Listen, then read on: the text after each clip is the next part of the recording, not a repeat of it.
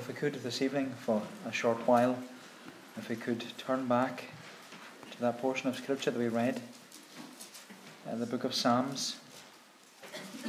And with the Lord's help, we'll look at Psalm 72. Psalm 72, we're going to walk through this psalm, but if we just read again at verse 17, words that are very familiar to us. Psalm 72 at verse 17. May his name endure forever, his fame continue as long as the sun. May people be blessed in him, all nations call him blessed. Blessed be the Lord, the God of Israel, who alone does wondrous things. Blessed be his glorious name forever. May the whole earth be filled with his glory. Amen and amen. Now, Psalm 72, it's a psalm that's very familiar to us because we traditionally sing this psalm, or sing the closing words of this psalm on the morning of our communion season. And we sing those words because in many ways they're the confession of the Church of Jesus Christ. That in the Church of Jesus Christ we are saying that his name forever shall endure. Last like the sun it shall. Men shall be blessed in him, in Jesus Christ, and all nations shall him call.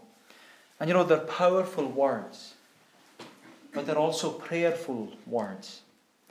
And I say that because Psalm 72 is a prayer. It's a prayer that was written, as it says in the title, it was written by King Solomon. But as we can see, King Solomon's prayer is a prayer for another king. But you know, at the time of writing this psalm, or this prayer, which was written about 1000 BC, the person whom King Solomon was praying for, he had not yet been born. And that's because, well, in Psalm 72, King Solomon, he's praying for the greater than Solomon. He's praying about Jesus Christ. Solomon's prayer is all about the King of Kings, who is Jesus. And Solomon is praying that the covenant promise about this covenant king, he's praying that it will be fulfilled. Because the covenant promise of the covenant king, that covenant promise was first of all, or it was given to Solomon's father David. The covenant promise that was given to David was part of this covenant of grace, this line that you can trace all the way through the Old Testament that follows the covenant of grace. It was a covenant of grace that promised the coming of the Messiah. And that promise, it was given, as you know, to Abraham. Then it was reaffirmed to Isaac, then to Jacob, then to all the children of Israel, then to Moses, and eventually it came to King David. And you'll remember in 2 Samuel 7, the Lord reaffirmed the covenant of grace to David. And the Lord assured David that the covenant promise of a Messiah will be fulfilled by a covenant king. And the Lord said to David that the covenant king will be one of his descendants. We're told that the Lord said to David in 2 Samuel 7, when your days are fulfilled and you lie down with your fathers, I will raise up your offspring after you, who shall come from your body, and I will establish his kingdom. He shall build a house for my name, and I will establish the throne of his kingdom forever. I will be to him a father, and he shall be to me a son. And in those words of covenant promise, they were all about the covenant king, the true royal Son of God, Jesus Christ. And in Psalm 72, Solomon is praying that the covenant promise will be fulfilled by the arrival of the covenant king. And you know, Psalm 72, it's a beautiful prayer because it's a Christ-centered prayer. It's a Christ-centered prayer, and it's a prayer all about the arrival of the covenant King of Kings, Jesus Christ. And you know, well, we all know that Christmas is upon us. And we all know that all the distractions that Christmas brings. But you know, I just want us this evening, I want us to consider Psalm 72 and see that it's all about the arrival of the covenant King of Kings, Jesus Christ. Because, well, Christmas, it should always be about Jesus as King. It should always be about his kingship. It should always be about his kingdom. Christmas is all about Jesus as King, his kingship, and his kingdom. And that's what Solomon is praying about in this psalm. He's praying about the king, the kingship, and the kingdom. The king, the kingship, and the kingdom. So if we look first of all at the king. Solomon describes the king. Look at the beginning of the psalm in verse 1. Solomon says, he prays, "Give the king your justice, O God, and your righteousness to the royal son. May he judge your people with righteousness and your poor with justice." Solomon, he opens his prophetic and messianic prayer with this plea for the royal son. And of course, Solomon, he's not talking about himself. We can see that straight away. He's referring to this greater than Solomon. He's referring to the true royal son, the covenant king, Jesus Christ. And Solomon says, that royal son, he says, is God's son. Solomon is praying that the covenant promise of the covenant king will be fulfilled. He's praying for God's royal son to come. And notice when Solomon describes this messianic king, this royal son, he describes him as righteous. He is one who has righteousness. Now, as a royal son of God, we all know that Jesus is and would have been glorious. He is holy. He's full of honor and majesty. He's the royal son. He's the perfect son of God. He's the perfect king to rule over his people. But what Solomon prays for, or what Solomon highlights, he doesn't highlight the glory of the king or the majesty of the king or the honor or even his holiness. No, Solomon prays about his righteousness. And you can see that in the opening verses 1 to 3. Solomon mentions the righteousness of God's royal son. He says, "Give the king your justice, O God, and your righteousness to the royal son. May he judge your people with righteousness and your poor with justice," or righteousness. "Let the mountains bear prosperity for the people and the hills in righteousness." Solomon is praying that the royal son will be the true king of righteousness, the true Melchizedek, so that he will act righteously and justly for all those who are unrighteous and unjust. Solomon is praying here that this royal son, this covenant king, this righteous king, Jesus Christ, he's praying that he will act on behalf of those who are, as he says here, those who are poor and needy, those who are unrighteous and unable to make themselves righteous before a holy God. And Solomon is pleading with God that the Messiah will act on behalf of his people. That's what Solomon says in verse 4. He says it in verse 4, "May he defend the cause of the poor of the people and give deliverance to the children of the needy and crush the oppressor." He says, crush the oppressor. And well, who do you think the oppressor is? The oppressor is sin, Satan, and death. The oppressor is the curse that's upon us. The curse that has been with us since the beginning. The curse that has infected and affected every area of our lives and has brought nothing with it but pain, illness, sorrow, and death. And yet here is Solomon. And he's praying that the seed of the woman, the seed of Eve, will come and crush the head of the serpent. He's praying that the covenant king of righteousness will come and crush the oppressor. He's praying that the royal son will come and destroy the power of sin, Satan, and death. But more than that, Solomon is praying that the righteous king will make poor and needy sinners who have no righteousness of their own. He's praying that the covenant king of righteousness will make the unrighteous righteous. And my friend, that's why the king of righteousness came. That's why he came. Because when we come to the New Testament and we see the fulfillment of Solomon's prayer unfolding before our eyes, we're told in the letter to the Hebrews that Christ suffered once for sins, the righteous for the unrighteous, that he might bring us to God by being put to death in the flesh and made alive in the Spirit. Paul tells us that it was God the Father who made him to be sin for us who knew no sin, that we might be made the righteousness of God in him. My friend, in this Christ-centered prayer, Solomon is praying. He's praying about Calvary's great transaction. He's praying that there will be this great exchange between the righteous king and the unrighteous sinner.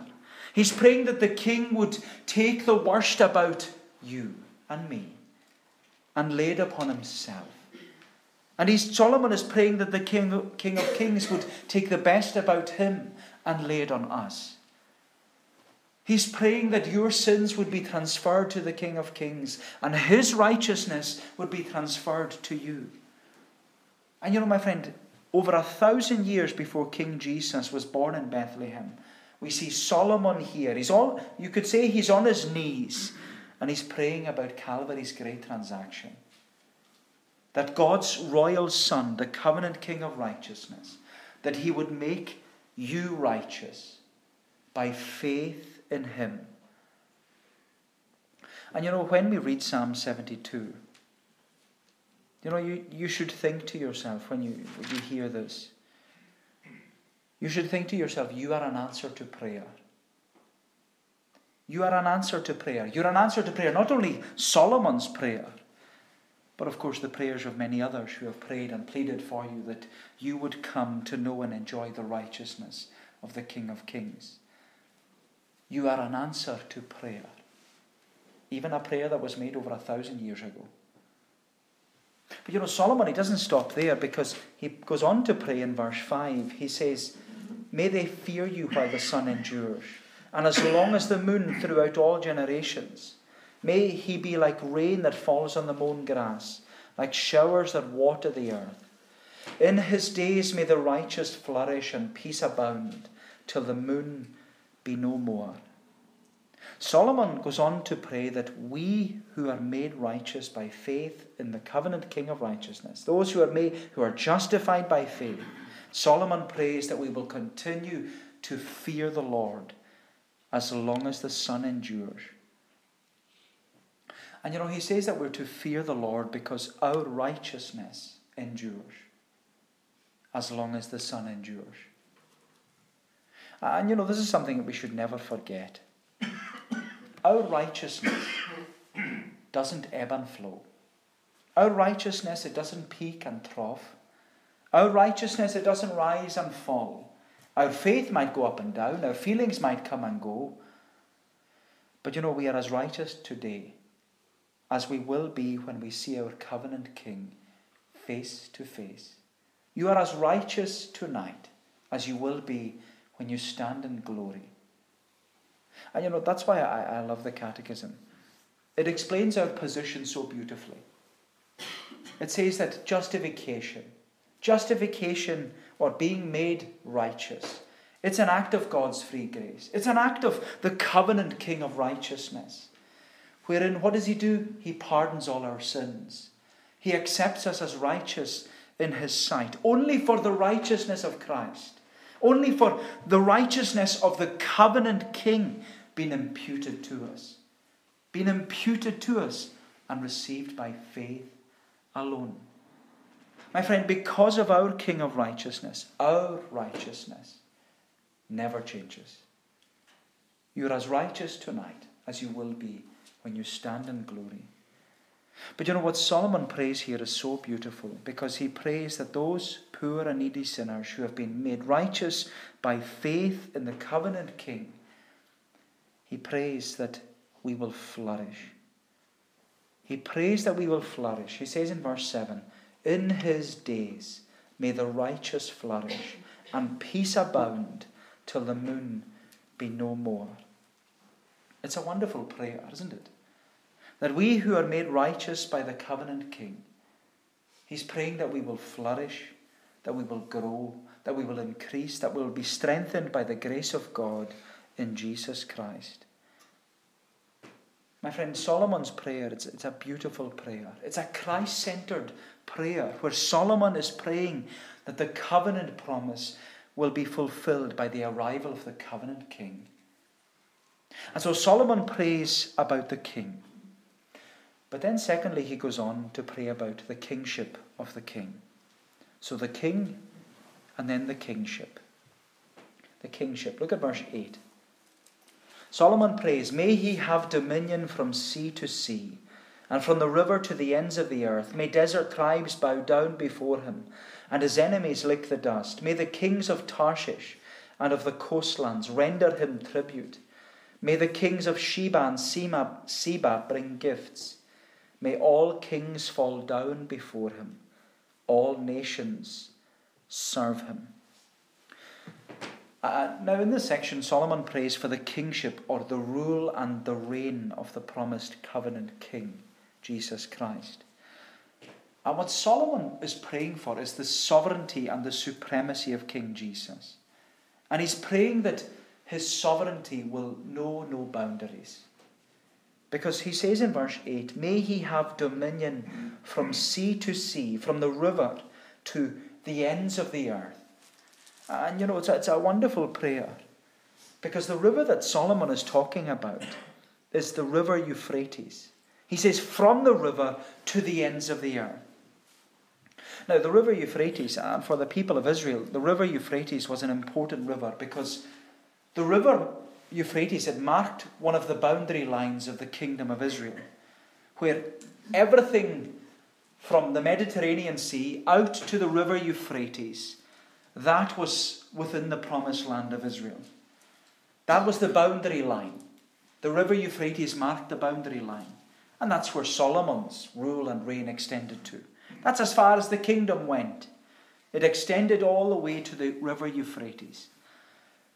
But what Solomon is praying here is that the rule and reign of the royal son, the covenant king, he's praying that his reign will not only include the promised land up until the river Euphrates. He's praying that his rule and his reign will go from the river Euphrates out to the ends of the earth. He's praying that this messianic rule and reign of King Jesus, he's praying that it will know no boundaries and that it will have no restrictions.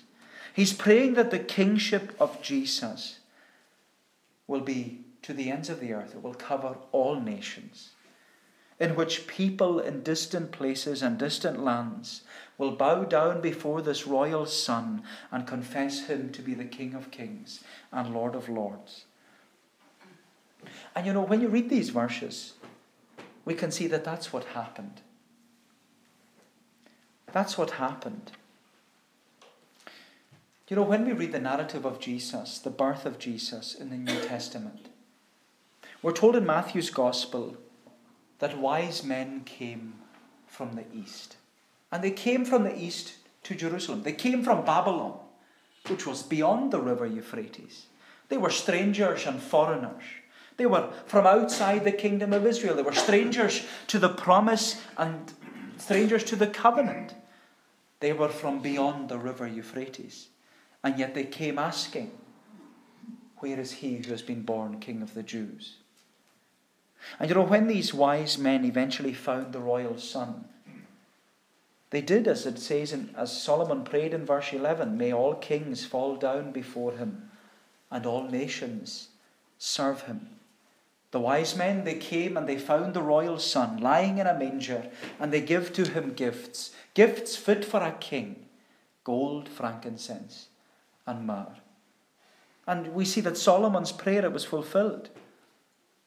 And we know that it was fulfilled because there were also people from Tarshish and Sheba and Seba who would bow down before this royal son. These are all distant nations that he's talking about, that they once served foreign kings and they worshipped foreign gods. But Solomon's prayer was that these distant peoples, nations, languages and tribes, that they will come and bow down before King Jesus. All these people who are beyond the river Euphrates, and yet Solomon is praying that they will come and they will bow before Jesus. And tonight, in Barvas, we are beyond the river Euphrates. We are evidence of Solomon's prayer. We are as far away from the promised land as probably geographically possible. And yet we have come to know Jesus. We've come to love him. We've come to follow him. We've come to bow down before him as our King of Kings. We've come to confess him as the Lord of Lords. And it's all because, well, this was Solomon's prayer. And you know, the true fulfillment of Solomon's messianic and prophetic prayer, the true fulfillment of it, is that when Jesus rose from the dead and he said to his disciples, all authority in heaven and on earth has been given to me. It was then when Jesus made that statement to his disciples as a risen and exalted Lord, he was given a kingship and a rule and a reign over all creation. All authority in heaven and on earth has been given to me. And you know, it's when Jesus received his kingship over all nations, that's when he sent out his disciples. He sent out his disciples into all these nations to preach the gospel to every living creature. And you remember when Jesus ascended, it's in Acts chapter 1. Jesus ascended to heaven and he commanded his disciples, he said to them, you're to be witnesses for me. From where? From Jerusalem, inside the river Euphrates. From Judea, beyond the river Euphrates. To Samaria, he says, which is north, and he says, to the ends of the earth. Cover the world, he says. My friend, we're to be witnesses for Christ because Christ's kingship knows no boundaries. And you know, we can have confidence as witnesses. Not only because his rule and reign is over all the earth, but also because King Jesus has promised to go with us to all the ends of the earth. He's promised to go with us into our homes and among our families, where there is maybe separation because of the gospel. He's promised to go with us into our workplaces and into our communities, where there is hostility to the gospel. Our covenant King has promised to go with us as we witness for him, because his kingship is over all people and all nations. And you know, that's what Jesus said. He said, all authority has been given to me in heaven and on earth. And he said, go and baptize all nations in the name of the Father, the Son, and the Holy Spirit. And then he says, I will be with you always, even to the end of the world. It's a wonderful promise. And it's given in this, 3,000-year-old prayer. But you know, then you come to verse 12. And Solomon tells us what Jesus' kingship does for sinners as we continue to witness for him. He says in verse 12, for he delivers the needy when he calls, the poor and him who has no helper. He has pity on the weak and the needy and saves the lives of the needy. From oppression and violence he redeems their life, and precious is their blood in his sight. Solomon prays that the royal son will help sinners. He will help those who are needy, those who need help, and those who need to be redeemed. And he will help them because he alone is the covenant king. And you know what Solomon is actually praying for here? Praying for the poor and the needy and those who need to be helped and those who are weak. It reminds me of when Jesus came to his own hometown of Nazareth. And you remember that Jesus, he went into the synagogue on the Sabbath day and he stood up to read. He stood up to read from the prophet Isaiah. He was given the scroll, he opened the scroll, and he found the place where it says in Isaiah chapter 61, it says, the Spirit of the Lord is upon me, because he has anointed me to proclaim good news to the poor. He has sent me to proclaim liberty to the captives, and recovering of sight to the blind, to set at liberty those who are oppressed, to proclaim the year of the Lord's favour. And you remember that it was then that Jesus just rolled up the scroll, handed it back, sat down, and he said, today, Scripture has been fulfilled in your hearing. And you know, that was the kingship that Solomon was praying that Jesus, the Messianic King, would have. Solomon was praying that the Messianic King would have a kingship that brings good news to those in need. And my friend, the kingship of this messianic king, King Jesus, it has brought good news to us. But the wonder of it is that the good news came to us in person. He is our Emmanuel. He is God with us. He is the King of kings, and his kingship knows no boundaries because his kingdom is established forever. His kingdom is established forever. And that's what the last thing I want us to see in this psalm. Solomon's prayer is a Christ-centered prayer. He's praying that the covenant promise will be fulfilled by the arrival of the covenant king. And Solomon, he's prayed for the king. He's described the king to us, that he's a king of righteousness. He's described his kingship, that it knows no boundaries. But lastly, Solomon prays for his kingdom. So the king, the kingship, and the kingdom. The kingdom. Look at verse 15. He says, long may he live. May gold of Sheba be given to him. May prayer be made for him continually, and blessings invoked for him all the day. May there be abundance of grain in the land. On the tops of the mountains may it wave.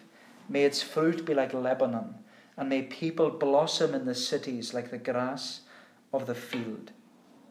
You know, as Solomon brings his prayer to its conclusion, he focuses his attention upon the kingdom of the king.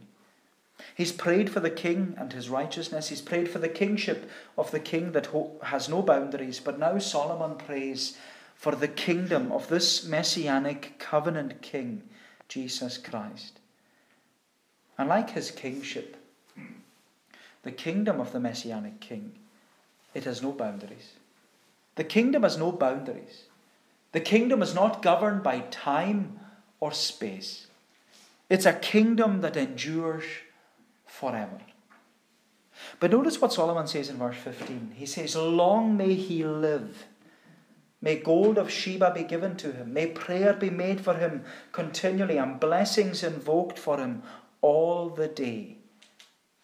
Solomon prays about this royal son. He says, long live the king. Long live the king. He wants his name to be exalted. Long live the king.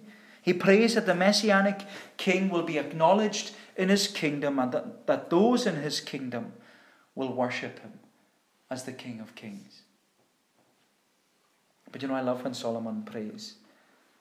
He says, may prayer be made for him continually, and blessings invoked for him all the day. May prayer be made for him.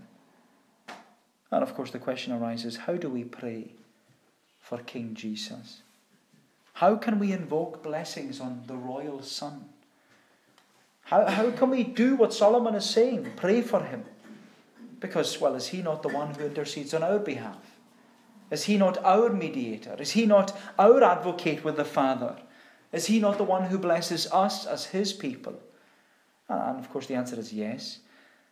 But we have to see that Solomon's request is not for us to pray for the king as Jesus and pray for his blessing. Solomon's request is that we will pray for the kingdom of King Jesus and the king's blessing upon his own kingdom. That's why Solomon says, pray for him. Pray for him. Pray not for the king and head of the church, but pray for the body of the church. Pray for Christ's people throughout the kingdom. Pray that they would flourish. Pray that the kingdom would extend. Pray that his kingship would be known. Pray that his cause would be established throughout the world. Pray for him. Pray for him, he says. And you know what's amazing? The greater than Solomon told his own disciples. Jesus said to his own disciples, he says, the harvest is plentiful, the labourers are few. Pray ye therefore unto the Lord of the harvest, that he will send out labourers into his harvest. And that's what we're to do. We're to pray for the harvest by praying to the Lord of the harvest. And what Solomon is reminding us is that this is non-negotiable. This is a divine imperative. He says, pray for him. Which means we must pray. We're commanded to pray. We're not to neglect our duty to pray. Solomon says, pray for him. Pray for him. And we're to pray that the harvest field would flourish. And that's the image Solomon gives in verse 16. He gives us an image of the harvest field. He says, may there be abundance of grain in the land. On the tops of the mountains may it wave. May its fruit be like Lebanon. And may people blossom in the cities like the grass of the field. He's telling us to pray for the harvest field. Solomon prays that the church would be awakened to pray for its king and head, and that his kingdom would extend, and that the harvest field would flourish with the salvation of souls. And that's the prayer we should have going into a new year. That's the prayer we should have going into a new year. The prayer that Christ would be exalted as King, that his kingship would be known, that his kingdom would extend, and that his cause would be established more and more in our congregation and in our community and even in our country. That's the prayer we should have going into a new year. That Christ would be exalted as King, that his kingship would be known, that his kingdom would extend, and that his cause would be established more and more. But the wonderful thing about this prayer of Solomon is that he bases his entire prayer upon the covenant promise. The covenant promise was that all the nations would be blessed by the covenant King, Jesus Christ. And that's what Solomon is praying here, that all the nations will be blessed by the covenant promise being fulfilled, by the arrival of the covenant King. That's what he says in verse 17. May his name endure forever. His fame continue as long as the sun. May people be blessed in him. All nations call him blessed.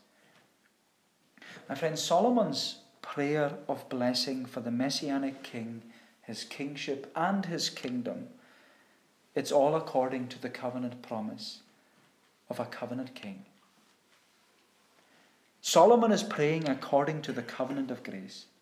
In fact, Solomon is praying that the name of the covenant King would endure forever. That's what he says. May his name endure forever and last as long as the sun.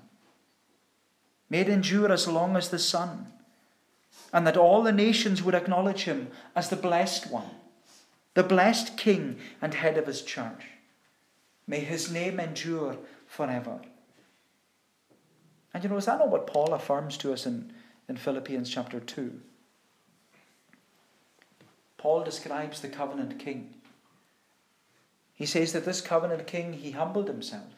He went from the crown to the cradle, way down to the cross. It was an act of humiliation. And once he reached the cross, he says, God highly exalted him and gave to him a name that is above every name, so that at the name of Jesus every knee will bow in heaven and on earth and under the earth, and every tongue confess that Jesus Christ, that King Jesus is Lord, to the glory of God the Father. And that's what Solomon is praying for here. He's praying that everyone, everywhere, will bow their knee before this Messianic covenant King, Jesus Christ, and confess that he is Lord. And it's no wonder Solomon concludes his prayer. He concludes his prayer for the covenant King, his kingship and his kingdom. He concludes it with this great benediction. He says, blessed be the Lord, the God of Israel, the covenant God of Israel, who alone does wondrous things. Blessed be his glorious name forever. May the whole earth be filled with his glory. Amen and amen. Solomon concludes his prayer with this beautiful doxology. It's a benediction of praise to God for his royal Son, Jesus Christ. And in these words, Solomon is urging the Lord's people. He's urging us to praise the Lord. He's encouraging us to praise the Lord because he alone is able to do wondrous things. And he alone is worthy of praise. My friends, Solomon's desire and prayer is that the whole earth will be filled with the glory of God. and that we as sinners, that we would always respond to the King, his kingship and his kingdom, that we would always respond to him by giving our double amen. Amen and amen. Blessed be his glorious name forever. May the whole earth be filled with his glory. Amen and amen.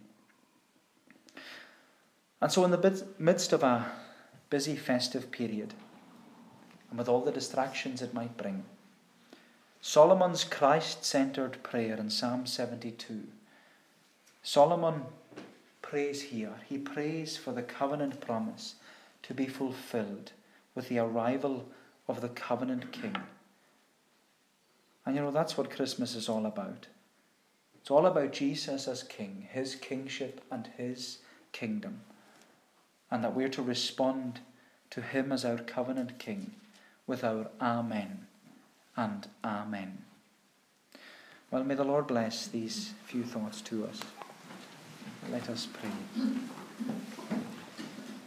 O Lord, our gracious God, we give thanks to thee for our King. And that, Lord, we bless thee that we know him as our King. For how long in our life and how often we said that we would not have this man to rule over us. And yet now, Lord, we bless thee that we have come to confess him as the King of Kings, one who is Lord of Lords, and that our desire, as it was for Solomon, is that his name would endure and last forever, that many more would come to know him, that many nations would bow down before him and confess that he too is their Lord and King. O Lord, bless us, we pray. Help us never to lose sight of who is on the throne, that who is sovereign, that who is overruling and ruling over in all things. Help us, Lord, to keep our eyes firmly fixed on Jesus and to see him, Lord, as one who is risen and exalted and one who is coming again, that he has promised to come again, that he might take his people to be with himself, that how he says to us that where I am, there you may be also. Lord, keep us then, we pray, and keep us singing these songs of Zion and praising our King day by day, because he promises never to leave us and never to forsake us. Go before us then, we ask. Remember us, we pray. Remember especially Effie as well as she undergoes her operation tomorrow. Be gracious to her, Lord. May she know thy presence, that she would know that underneath are the everlasting arms of a King who loved her and gave himself for her. Lord, do us good, we pray, for Jesus' sake. Amen.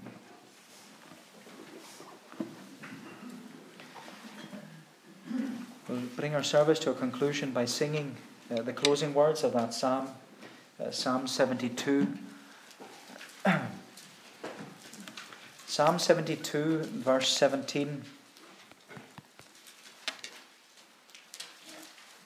Page 314 in the Scottish Psalter. His name forever shall endure, last like the sun it shall. Men shall be blessed in him and blessed. All nations shall him call. Now blessed be the Lord our God, the God of Israel, for he alone doth wondrous works, and glory that excel. And blessed be his glorious name to all eternity. The whole earth let his glory fill. Amen. So let it be. These verses to God's praise. His name forever shall endure, last like the sun it shall, men shall be blessed in him and blessed, all nations shall